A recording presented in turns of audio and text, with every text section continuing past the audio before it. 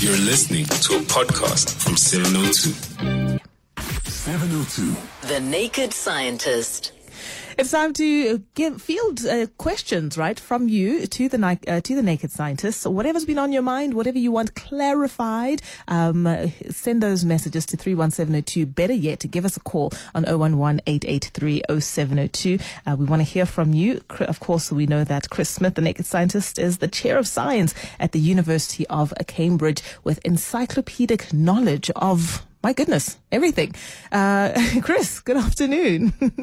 Hello again. It's really good to catch up. It's very good to catch up. And, I was saying earlier on, I've never heard you stymied by a question from listeners. So I just encourage them to just polish off those gems, find a whopper if they can. But I really, really enjoy how you just break everything down for us. So let's head straight to the phone lines. We've got Joe in Killarney who's got a COVID question. Welcome to the program, Joe. Go ahead and speak to Chris. Hello, Chris. How are you? I'm very well, thank you, Joe. Go ahead. Good. I want to ask you about the official UK policy with regard to vaccinating foreigners, people who are not UK citizens. What are the implications of not doing so? Will it pose a threat to the general population? Is it advisable to vaccinate everybody, irrespective of their citizenship? It makes sense in the long term to vaccinate everybody. And it's certainly the case that is our route out of the pandemic, because if we don't get as many vaccines into as many people as possible, we are going to see the India situation and the South America situation continuing to smoulder on and on and on. And as it's been put many times, really accurately, it's not over anywhere till it's over everywhere.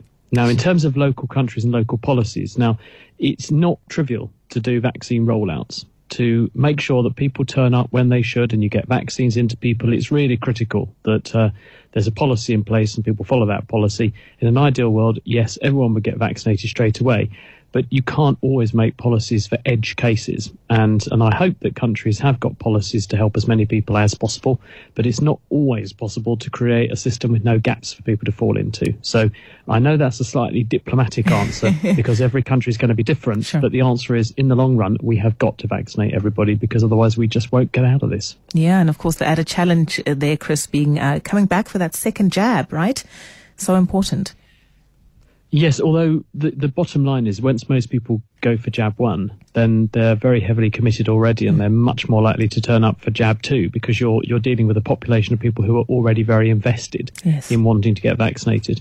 What the US are finding is that they've got to about the 2/3, 3/4 of the population proportion.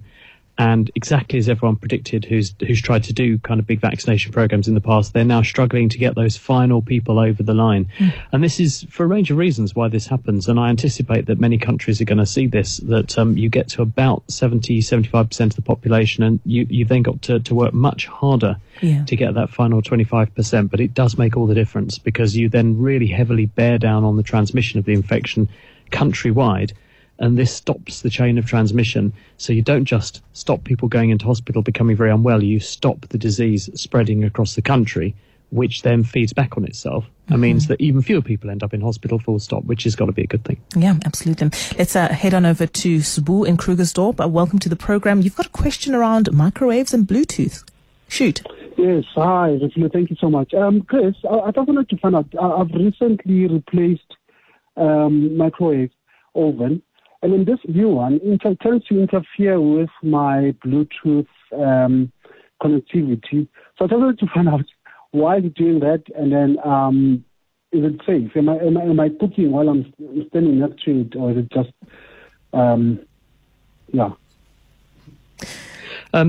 The answer to this question is that the microwave oven uses a frequency of microwaves about 2.45 gigahertz. So in other words, it makes 2.5-ish billion waves every single second. That's the same regime that Wi-Fi uses and I think Bluetooth uses as well. So in other words, a safe transmission regime, a common transmission regime, but microwave ovens should be shielded so that the microwaves that they're using are contained and confined within the cooking compartment. There shouldn't be any spillover at appreciable levels into the environment. So it might not, though, be the microwaves themselves that are interfering with your device. There could be some other source of interference which is tripping up your device. I don't know the answer, is the bottom line, but hopefully it shouldn't interfere because of containment and confinement. But if it is interfering, maybe you should get the microwave oven checked. If it's brand new, it's very unlikely to have any kind of problem. But if this is an old sort of new microwave, so in other words, you've bought it secondhand from somebody else, it might not have the same stringent safety applied to it. So you need to get that checked. Okay. All right. Thanks for that question, Spool. Mzwandile has a question regarding COVID and sportsmen. Good afternoon. Welcome. Good afternoon, Rafina and Dr. Chris. I have a question regarding COVID-19 and, how it spreads how it spreads in terms of people infecting one another. I've noticed that football has returned, even though supporters are not allowed back at the stadiums, but players do play, and there's a lot of physical contact. I'm sure there definitely, whether in South Africa or wherever in the world. I have not heard any reports that there has been COVID-19 infection among football players as a result of them playing together on the same pitch. Yet we know that one of the protocols is that people are encouraged to social distance. I don't think much of that happens when people are playing football, and yet we're not hearing that they get infected as a result. I want to know an explanation on that, please.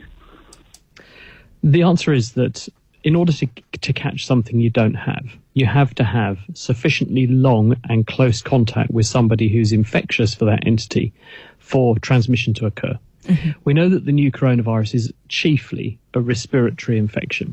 And I say chiefly because it can land on surfaces. You can pick it up from those surfaces. And if you transfer virus picked up from a surface to your eyes, nose or mouth, you could transmit it to yourself that way.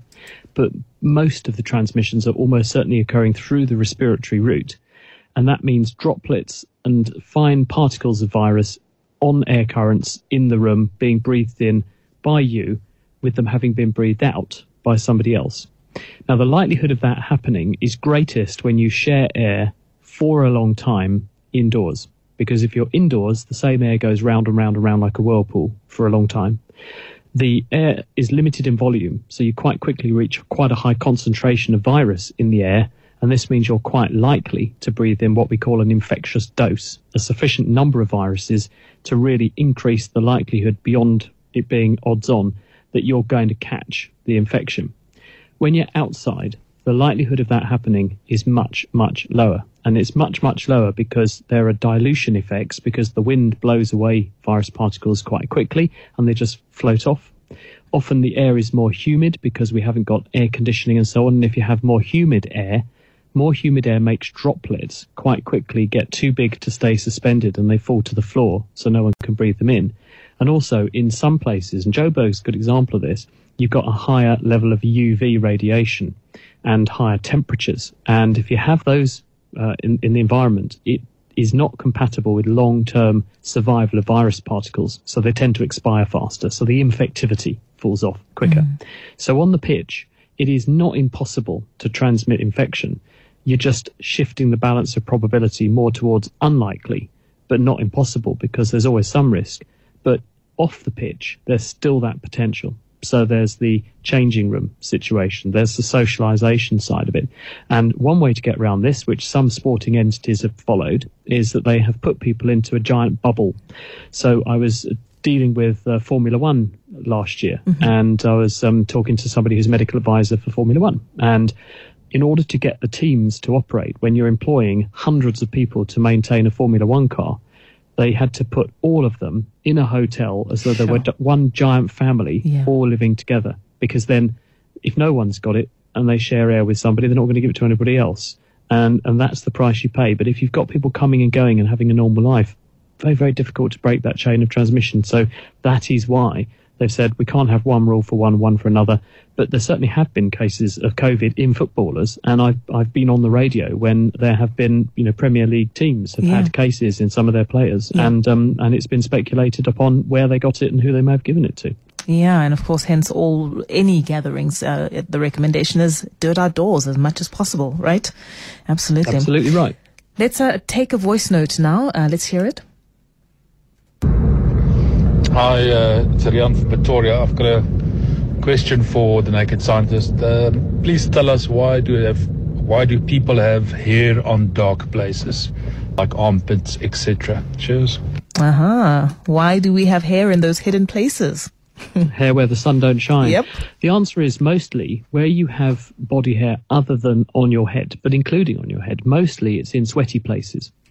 And in the sweaty places, it does a couple of things. One is it soaks up the sweat, and that means that the water doesn't hang around, because if you're too wet in one area for too long, it actually makes the skin more likely to injure itself. When you've got skin sliding over wet skin, it can get sore. So if you soak up the sweat, and if you've got hair, you can soak up the sweat and then evaporate the sweat, because a big surface area means you've got much bigger surface to let the air evaporate off your body. This means that the sweaty places where water might collect are kept drier than they otherwise would, and they dry out more quickly. And the other point is that you have the use of that same mechanism to broadcast your virility and fitness to reproduce, because in areas where you have your sweaty bits and hair, you also have a certain collection of glands which are called apocrine sweat glands. These are different to just the water-producing sweat glands, which are called eccrine sweat glands. These apocrine sweat glands make a fattier material, which tends to get stinkier. And it is a kind of signal to other individuals that you're big and strong and virile or fit and beautiful and would be ideal as a mating partner. So it's basically an element of sexual attraction as well. And if you've got hair there, then you can, again, help this stuff to diffuse off into the air and to broadcast your fitness as a mate to all and sundry around you. Definitely all serves a purpose. Now, we've got 8-year-old Razine from Randburg on the line. Welcome to the program, Razine. Thanks for calling in. What's your question? Today, I want to ask the naked scientist, what should I study to become like him, and how did he become the naked scientist, and how many PhDs does he have? Thank you, Razine. Hi, Razine. The answer is I started off going to medical school. And while I was at medical school, I did an extra degree in neuroscience, how the brain works, because I was fascinated by that. And then I did a PhD in viruses because I was fascinated with how infections work. And then I finished doing medicine and became a junior doctor. And while I was being a junior doctor, I then became a specialist in viruses and infectious diseases. And then along the way, I also got given an honorary doctorate by the University Medical School that I first started at when I first started my training. So you could say I'm doctor. Razine, I hope that helps. Clearly, I think you're inspired by the Naked Scientist. So give us a call in a couple of years when you finally decided what area of specialization you want to go into. Nice one there. Thanks for calling. Let's go to Mtunzi in Boksburg, who's got a question also about Wi-Fi. Good afternoon, Mtunzi. Hi, Rafila. In the topic of radiation, I want to know from the doctor, can Wi-Fi give you a headache? Or having your phone under your pillow, just putting the phone under your pillow, can one get a headache from that type of radiation? Hi, Tunzi.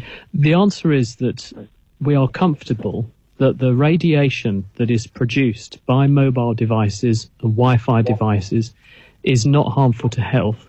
And the evidence for that is that for something to be health harmful, there must be what is called a dose-dependent effect. In other words, the more of something that someone is exposed to, the more of the bad outcome you would expect to see. So we would expect to see, with the increase in uptake of mobile devices, of Bluetooth devices, of Wi-Fi, we can measure how much exposure there is from that sort of radiation and the general population, and we can compare it to different health outcomes. And if there is this dose-dependent relationship, we would expect there to be an uptick in the level of the negative health outcome alongside the use of that form of radiation. people are looking really, really hard to see if there are any of these sorts of connections. And at the moment, they haven't found any association. Now, that's not to say that there isn't a really small association. It's not to say there isn't an association with something that we haven't studied yet. So that's why it's important to keep looking. But it also aligns with what we understand about the biology, because these forms of electromagnetic radiation, microwaves, are chosen because they are judged to be safe, because what we understand about their impact on chemistry and your biochemistry is those forms of radiation are not what we call ionizing. They haven't got enough energy in the wave to rip apart molecules and cause damage to your DNA and similar things. So that's why we feel that both the biology, the biochemistry, the chemistry, and the epidemiology all align and agree that there isn't a risk from this. But that's not to say there might not be individual consequences. If you're sleeping with a phone under your pillow and without you realizing it's buzzing or making heat or disturbing your sleep, having poor sleep is going to cause a headache.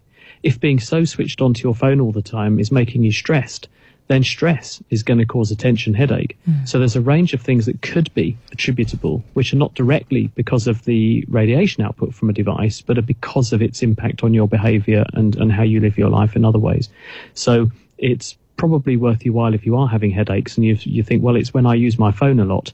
It's worth thinking, well, maybe I reduce my phone use a bit, because it might be that when I'm using my phone a lot, it's making me very stressed, or work are ringing me up a lot and making me feel nervous, or overloading me with things to do, and that's causing the headache rather than anything coming out of the phone. Sure. Or visit your optometrist. It could be time to get those prescription glasses. I know. Squinting at the phone will do that to you as well, Tunzi. All right, let's go to Shane in Malbarton. Fascinating questions. Your question you've got. Welcome to the program. Hi, this is Ray. Hi, doctor. Hi. I just want to find out, how does a dog know where to go and retrieve a bone from after he's buried it months ago?